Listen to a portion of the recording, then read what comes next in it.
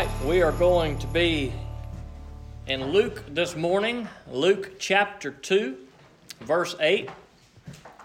We'll eventually get there before we finish. Luke chapter 2, verse 8 is where we'll be.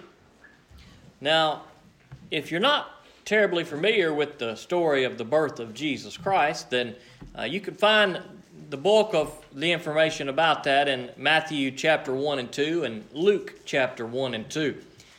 Matthew and Luke kind of cover different aspects. They cover different people and different events around the birth of Jesus Christ, and we'll hit on a few of those today, but for time purposes, we won't read through all four of those chapters, but perhaps it's good for us to sometimes read the story of the birth of Jesus and be reminded of exactly what took place. But the birth of Jesus led to something of much more significance. Of course, Jesus had to come, but he had to come for a reason.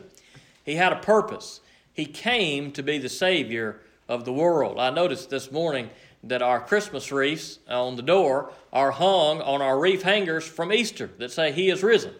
And I said, boy, that's kind of fitting in a way, because really that's what the birth of Christ is pointing us toward. That's the event that we celebrate. That's why we come to church every Sunday. That's why we open our Bibles during the week. That's why we pray to the Lord. That's why we praise the Lord throughout our life, because Jesus is risen. That's what it all is about. Now, we read about the birth of Jesus Christ, and we remember that, especially at this time of year that we call Christmas, but really what we are to celebrate is not the birth of Jesus Christ, because we don't see that anywhere in Scripture where we are commanded to do so, nor do we see anyone in Scripture ever celebrating the birth of Jesus Christ. But we do celebrate the birth of Jesus Christ, at least in some sense, because it leads to what we are really called to celebrate, what the Bible says we are to focus on, what we are to build our faith and our trust in, and that is that Jesus Christ, the Savior of the world, came, and that He gave His life as a ransom for many so that our sins could be forgiven,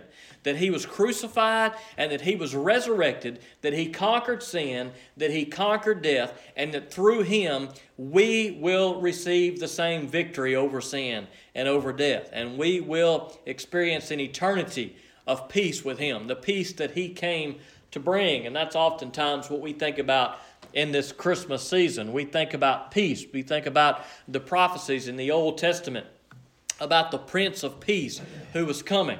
And that very Prince of Peace who was spoken of as coming in the Old Testament was none other than Jesus Christ. And we see that Prince of Peace, the Son of God, in Matthew 1 and 2 and in Luke 1 and 2, as it tells us about the coming birth of Jesus, as it tells us the events that surround that. So let's pray, and we'll talk a little bit about that this morning. Father God, we come to you today, and we thank you for these good words, and we thank you for Jesus. And God, I thank you that He was willing, dear Lord, and loved us enough to humble Himself, to take the form of a humble servant, to be born of a humble birth, dear Lord, to die humbly on a cross, to suffer and bleed and die for our sins, so that He could be resurrected by you, dear Lord. And we just thank you for Jesus, and I pray that we are in awe of who Jesus is and what He has done for us. And God, I pray that as we read these words today, that you just would touch our heart. I pray that we would just recognize the significance of what it means to have a Savior who has come, and to have a Savior who is coming back for us one day, dear Lord, and a Savior that we will one day be with. And so, God, I pray that if there's one who has never put their faith in Jesus, who does not follow Jesus today, that your Holy Spirit would convict them through these words. That, God, as we study your word today, that they would realize and recognize and acknowledge that a Savior has come, that the Messiah has come, and that is Jesus Christ. And I pray that they'd put their faith in Him. God, I pray that you would hide me behind the cross. I pray that you would help me to preach and teach in a way that brings glory to you. Take away any nerves or anxiety or any attacks the devil may bring on me as I speak this morning, or any of us as we hear this morning, that we would give our ears to you and our hearts to you today, and that your Holy Spirit would move in this place. And I ask these things in Jesus' name. Amen. Now, I remember as a kid, and probably most everybody in here remembers at some point, a Christmas play you were in. If you've never been in a Christmas play or Christmas program, chances are you've probably seen one. And we know how the Christmas play works. We know the roles. We know the lines, because most of what we see in our Christmas play are things that we have taken from Scripture. I say most of which because sometimes maybe we fill in the gaps of things that perhaps Scripture doesn't tell us. I remember years ago when I was a kid, I don't know how old I was pretty young, and we were having our annual Christmas play. And if I'm not mistaken, it was Stephen Ryder who had the job of the innkeeper. And he was to stand on this stage, and there was a table here at his inn where Mary and Joseph were going to come to. And his line was, he was young at the time, his line was to say, when they said, "Look, we're coming, we need a room in your inn." And as the innkeeper, he would say, "I don't have any rooms. All I have is this stable, a horse stable, a place for your animals to stay." Of course, being young, he was standing behind a table, and he said, "All I have is this table." And that's a funny line, and it was funny at the time. But we think about those parts in Christmas plays, the innkeeper or the wise men or whatever it may be. But the fact of the matter is that the Christmas story may not really have occurred in the way that we remember it. In our mind, we've seen these Christmas programs and taken part in them so many times that maybe in our mind we make the birth of Jesus into something that it's not exactly, or that it was not exactly. Now, that's not to say that our Christmas programs are bad or that we are evil because maybe we don't always exactly get it right. But there are some things that maybe we do that kind of take away from exactly what took place during the birth of Jesus Christ. Now, the fact of the matter is, and this may come as a shock to you because we have an innkeeper in every Christmas program that we've ever had, but there's no Scripture in the Bible at all about an innkeeper. Well, that may come as a shock because there has to be an innkeeper. There has to be someone who is at the inn. And we see in Scripture, especially in the King James Version, that it says that Mary and Joseph went and there was no room for them in the inn. But even the word inn there may not accurately represent what took place during that time. The word, Greek word there that represents inn, or what we would think about as like a little hotel, a place to stay, well, that probably wasn't exactly what took place for Mary and Joseph. Many translations will change the wording of that to something that's more appropriate.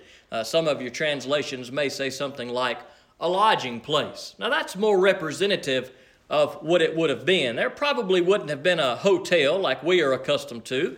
It probably wouldn't have been that Mary and Joseph were traveling around Bethlehem and they tried the Motel 6 and they didn't have any rooms, and they tried the Holiday Inn Express and they didn't have any rooms. It probably wouldn't have looked quite like that.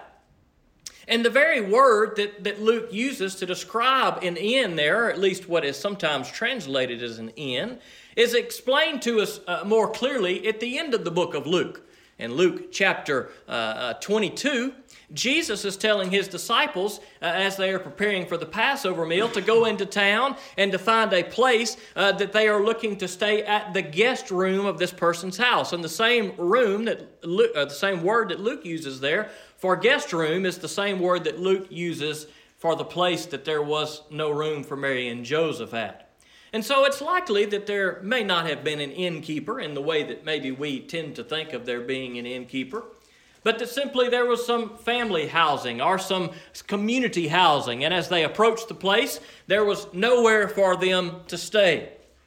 Even if it wasn't an inn and there wasn't an innkeeper, the fact of the story is set up for us that there was no place for Mary and Joseph to stay. There was no comfortable place where there would have been good provisions. Now, we like good provisions, right? When we go places, when we are out of town, it's always no fun when we are traveling away from home. Even if you find a bed, it's not as comfortable as your bed. The shower is not as good as your shower. You can't ever get the water adjusted just right. You know just where to turn it when you get in at your house, but you go on the road and you turn it 1 millimeter too far, and the water's either blazing hot or freezing cold. And so when you travel, it's not comfortable even when you find a good place to stay. And Mary and Joseph could not find a good place to stay. And the story is set up for us by Luke in Luke chapter 2, verse 7. Luke says there was only a place where animals would have been. There was a manger there, a feeding trough there. For years as a kid, I used to think a manger was a baby bed. I didn't realize until I was older that a manger is not a baby bed. A manger is a feeding trough that animals eat out of. And so not only did they have just not even a bad place to stay while they were on the road, they had probably about the most humble place that you could ever stay. They were staying in a place around where animals would have been. And there the Savior of the world, Jesus, was born, and he was wrapped in swaddling clothes, and he was laid in a manger. We also see in our Christmas stories, we have the wise men who come. After Jesus' birth, we see these wise men who come and they show up the night of Jesus' birth and they bring these gifts. But the fact of the matter is that the wise men probably didn't arrive till quite some time after the birth of Jesus. Now, in our stories that we see in our mind, in our Christmas programs, we've made this story of the birth of Jesus Christ. It includes an inn and an innkeeper and wise men who arrive only a few hours after the birth of Jesus. But really, in Scripture, it doesn't lay things out that way for us at all. The wise men arrive sometimes later, as we see in Matthew's account. Probably any time within the first couple of years of Jesus' birth. And so you may be saying, well, why are you telling us all this stuff? You're shattering our whole view of what the Christmas story is. Well, I may be doing that. But really what I'm trying to do is get us to the core of the Christmas story. We have all of these things that we remember that maybe we insert that possibly did not happen. But what do we have then if we kind of rip apart in our mind what the Christmas story is? What do we have when we take away the innkeeper in the inn and we take away the wise men? What are we left with in the story? Well, we're left with a couple of things that are very significant. One, we are left with the story of a humble servant. Now, when I'm speaking of a humble servant here, I'm speaking of Mary. Now, if you want to flip with me to Luke chapter 1, verse 38. Luke chapter 1, verse 38.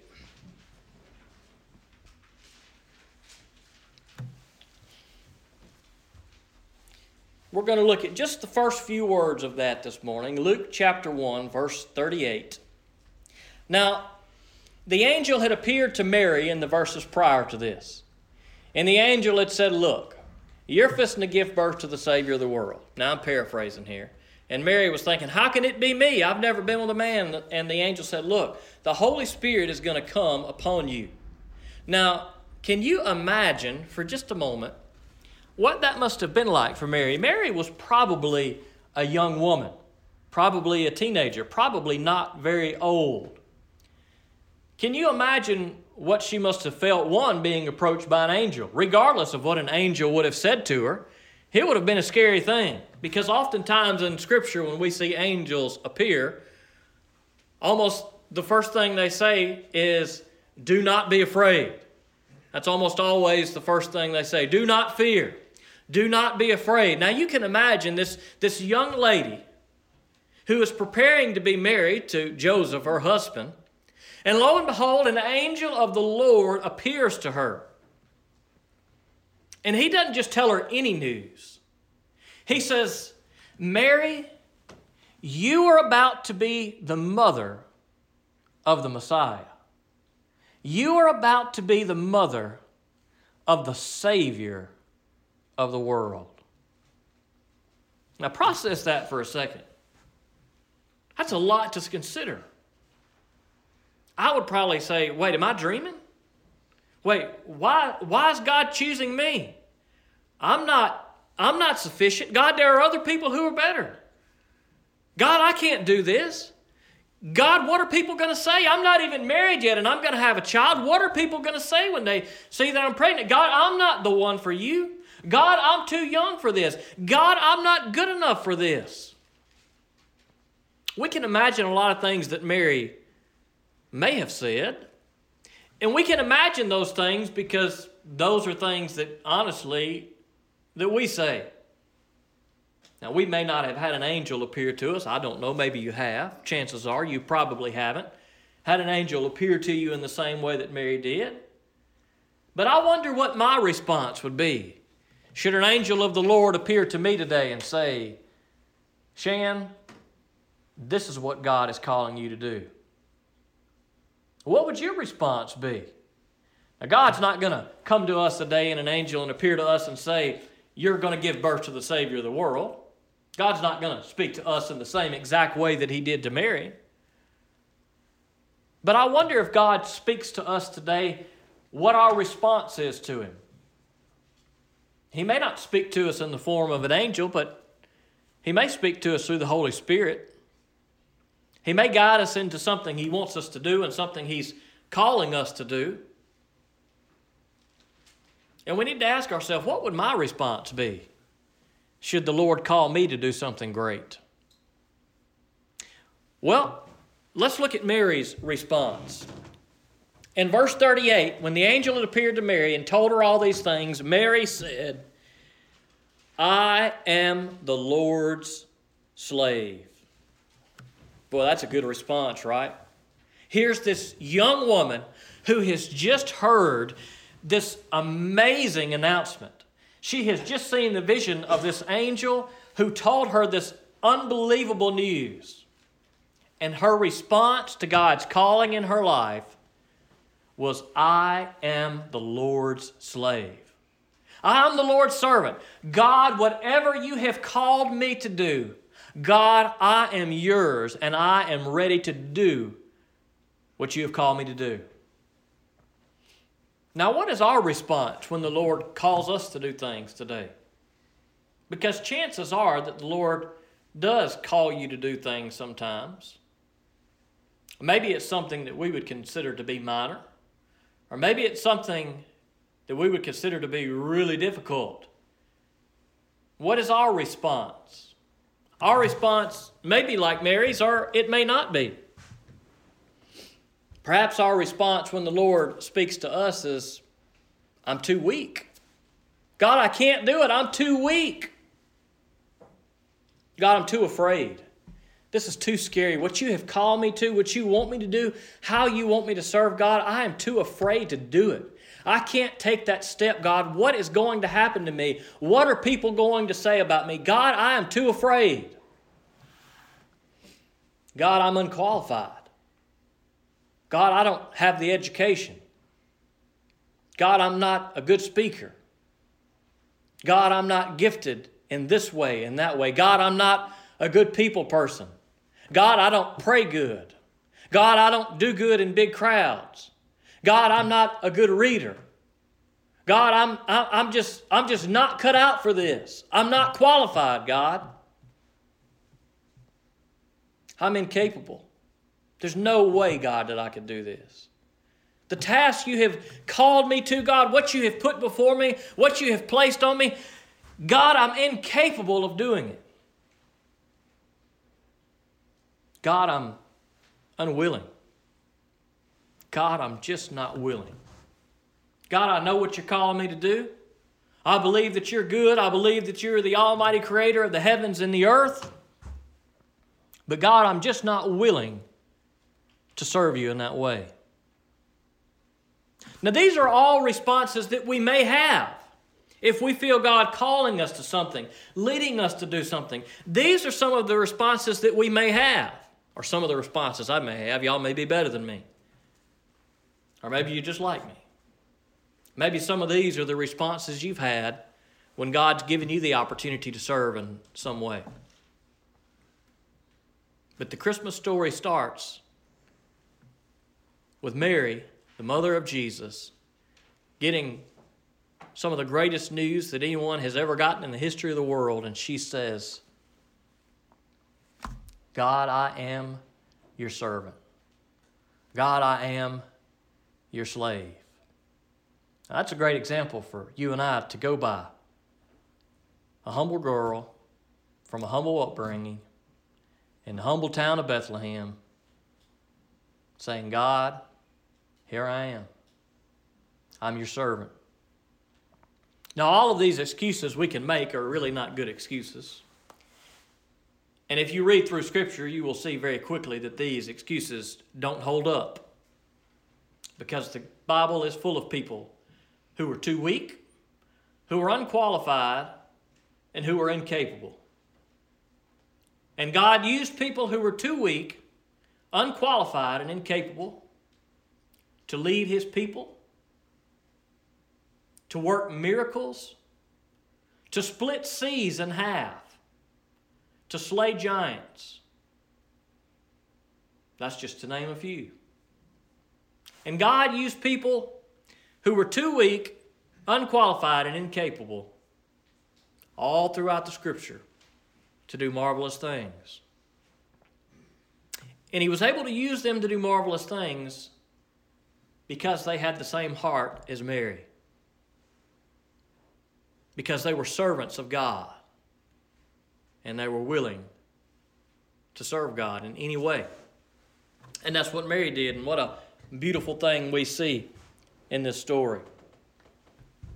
We see a humble mother in Mary. But we also see that Jesus' very birth was humble. We serve a humble Savior. Perhaps humility may be the best word for us to use to think about when we think about the birth of Jesus Christ. There was nothing extravagant about it. There were no fancy baby showers. There was no getting ready. There was no special room that had been prepared with lots of toys and all of these things that we see in our world today. There wasn't a trust fund that was set up for Jesus. There was none of these things that we see. We see the Savior of the world who came from heaven and was born in a feeding trough. That's about as humble of a birth as you can get. And it's a birth that sets the tone for us for the rest of the life of our Savior. Because Jesus was humble in His birth, He was humble in His life, and He was humble in His death. He was the perfect example of humility from the time He took His first breath till the time He took His last. Jesus was a humble Savior. Perhaps that needs to be something that we think about, that we focus on, that we try to pattern our life after that of our Savior, who came humbly, lived humbly, and died humbly. Are we living a life of humility today? Are we living a life of pride today? Well, we need to examine our lives and we need to see exactly what kind of life we are living.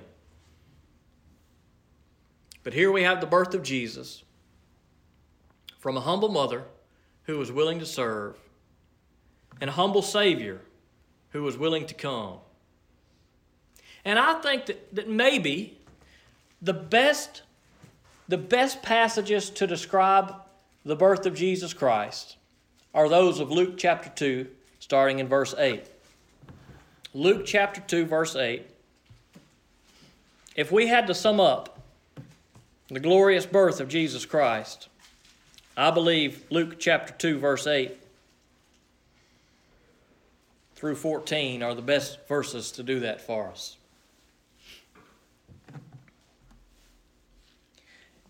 In the same region, shepherds were staying out in the fields and keeping watch at night over their flock. Then an angel of the Lord stood before them, and the glory of the Lord shone around them, and they were terrified. But the angel said to them, "Do not be afraid, for look, I proclaim to you good news of great joy that will be for all people. Today a Savior, who is Messiah the Lord, was born for you in the city of David. This will be the sign for you. You will find a baby wrapped snugly in cloth and lying in a feeding trough." Suddenly there was a multitude of heavenly hosts with the angel praising God and saying, "Glory to God in the highest heaven, and peace on earth to people He favors." Boy, what a glorious night that must have been. Jesus came of a humble birth from a humble mother, a humble birth in a feeding trough. And of all the ways that God could have announced that the Messiah had come, that the Savior of the world was here, that the one that people had been looking for hundreds of years had finally come, of all the people that God could have revealed this message to, He revealed it to shepherds. He revealed it to a group of humble people. And boy, those shepherds, they heard that news, and like Mary, they were afraid when the angel appeared to them. But the angel said, "Don't be afraid, because I've got good news for you. Good news of great joy that is for all people." Good news that is for all people. And boy, there was rejoicing there by the shepherds and by the angels. And here these humble shepherds went before the very Savior of the world that night, praising God. What a magnificent scene that must have been. We see all of these humble people in the story of Jesus because that's really what it takes to come to Jesus, is for us to be humble. It is humility that will draw us to the Lord. It is only humility that will cause us to follow the Lord, to serve the Lord, to trust the Lord.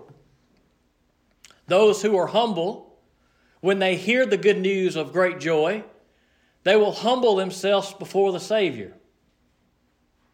And even though the good news of great joy is for all people, not all people will humble themselves before the Savior. We see the response of the shepherds here, the night of Jesus' birth.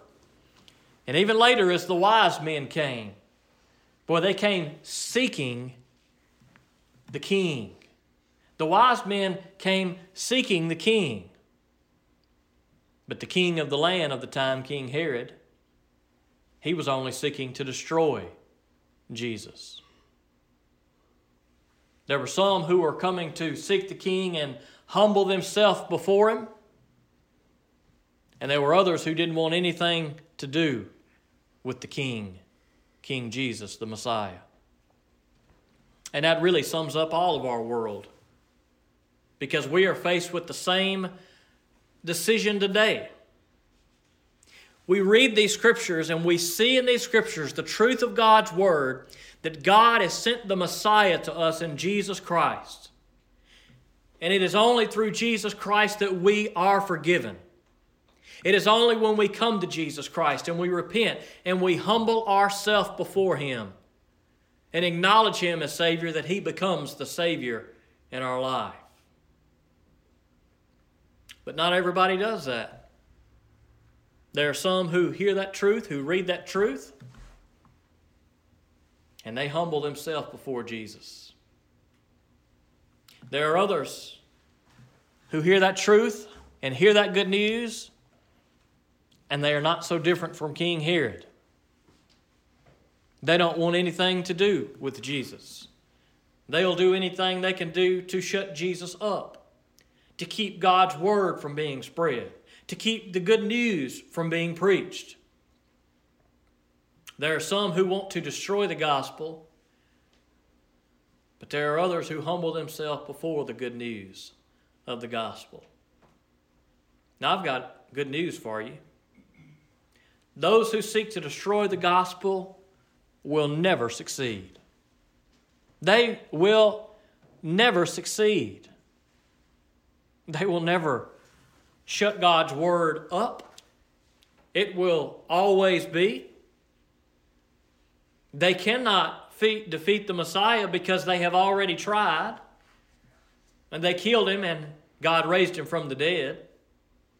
And we may look at our world today and we may say, boy, people don't care about God's word. You can't speak it. You can't hand it out. You can't tell people about Jesus. Pretty soon, it'll be where you can't even talk about Jesus. Wrong. I don't care how bad our world looks, and I don't care how much it may appear that the enemy has won, or that the enemy is quieting the gospel, I can assure you he is not. The enemy cannot quiet the gospel. The enemy cannot stop the Holy Spirit from doing a work in this world. And as bad as our world may be, we serve a Savior who is already victorious. Amen. It's not that we're waiting on Him to be victorious. Oh, what are we going to do? People are taking Bible out of schools, and people won't let you preach, and people won't let you teach, and people won't let you gather. What are we going to do? How is God going to help us? Well, I'll tell you, God's already won. We don't have to do anything but trust in Jesus. We don't have to do anything but live by God's Word. And we don't have to do anything but tell other people the good news of the gospel. And the enemy will not prevail. Now, I say that full well knowing that there is much suffering that comes. It doesn't mean that when we share the gospel and do the work that there won't be suffering. There are brothers and sisters in Christ around the world suffering every day to do this work. They're suffering so that this good news can prevail. And you may not see it, you may not hear the stories about it always, but I can promise you this good news that these humble shepherds received 2,000 years ago is still making its way into the world today. And there are still some who, just like those shepherds, hear that good news and they humble themselves before the Savior of the world. And I got good news for you. If this world is around for 1 million more years, guess what? There are still going to be people who are going to gather around and who are going to read the story of the birth of the Savior of the world. It's going to happen. Until the day that this world ends, there will be brothers and sisters in Christ who will be gathered around and will be saying, "Glory to God in the highest," in the same way that these angels did and in the same way that hopefully you and I are today. So what are we left with? What are we left with when we think about Jesus? When we think about the birth of Jesus? When we think about what took place in this instant? Yeah, maybe the story of Jesus' birth doesn't play out exactly like we remember. But what we need to remember more than anything is the humility that surrounds the birth of Jesus. The heart of Mary, who was willing to serve God under any circumstances, whatever He called her to do. The humility of a Savior who was willing to come and give His life for us so that we could be forgiven. And the humility of those who hear that good news and come to that Savior. We are left with these facts when we look at the birth of Jesus Christ. One, that Jesus, the Savior, was born. Two, that we are to give glory to God in the highest for what has taken place in the birth and the resurrection of Jesus Christ. And three, the very thing that Jesus promised to bring, He will one day bring in its fullness, and that is peace on earth. And the peace that Jesus brings, it can only be found in Him. There is no peace in anyone else. And we may not see that peace in the way that we would like to in this world today, but I guarantee you, for every one of us who humbles ourselves before the Lord, there's a certain peace that we experience. And we experience that peace on this earth, and we'll experience that peace in its fullness and its perfection one day when we are with the Lord, if we humble ourselves before Him and follow Him. Are you serving the Lord today? Is the Holy Spirit calling you? Has the Holy Spirit convicted you and you feel like, you know what, I've never followed Jesus today, and I feel like God's calling me to follow Jesus. I feel like God's calling me to serve Him in some way. Well, I'll tell you a good thing to say. Lord, here I am. I'm your servant. I'm your slave. God, I want to serve you, I want to follow you, and I want to do what you call me to do. maybe that needs to be your response today. Maybe you need to be humble like the shepherds. Of all the people that God could have used in Scripture, He used a bunch of people who were not really spectacular, at least in the eyes of the world. But they were spectacular because they followed God. And God wants each of us to come before Him, and He wants to use us in a mighty way today. Let's pray. Father God, we come to You this morning. We thank You for these good words, and I pray that You would help us to, God, just trust You in all You call us to, that we would trust Your word, that we would listen to Your word, that we would stand firm in Your word, dear Lord God. The world cannot shut Your word up. It cannot stop Your word from being preached. And God, I pray that Your word would continue to go out into all the world, God, that Jesus would be glorified, that people around the world will know that a Messiah has come, that a Messiah has given His life so that we could be forgiven. And God, help us to humble ourselves before You. Help us to learn from the humility of Jesus Himself. God, help us to be willing and faithful servants. God, help us to trust You and know that there are things that You may call us to, God, that we are not able to do, that we are incapable of doing on our own, God. But let us know that if You have called us, that You will help us. And I pray that You would help one in this room, God. Maybe there's some who are struggling today. Maybe there's some things they're going through and they just need some help and some deliverance. And God, I pray that You just would give them that today. God, I pray that if there's one in this room that has never trusted You and put their faith in Jesus today, that they would humble themselves before Jesus. Today, that they would experience that very peace that Your word talks about, the very peace that Jesus Himself talks about, and a peace that only comes through Him. And God, I pray that we'd glorify You today for Your Son, for His coming, and for His giving of His life, dear Lord, so that we could be forgiven. I pray that we'd glorify You in Christmas, dear Lord, but that we'd glorify You every day of the week. And I just ask these things in Jesus' name. Amen. Thank you for joining us for today's service. To learn more about Jesus, call or text Pastor Shan at 601-657-0180 or email him at shanvn@me.com. You can also visit us at www.enterprisebaptist.church or follow us on Facebook at facebook.com/EBC Liberty. We hope that you have been blessed by today's service.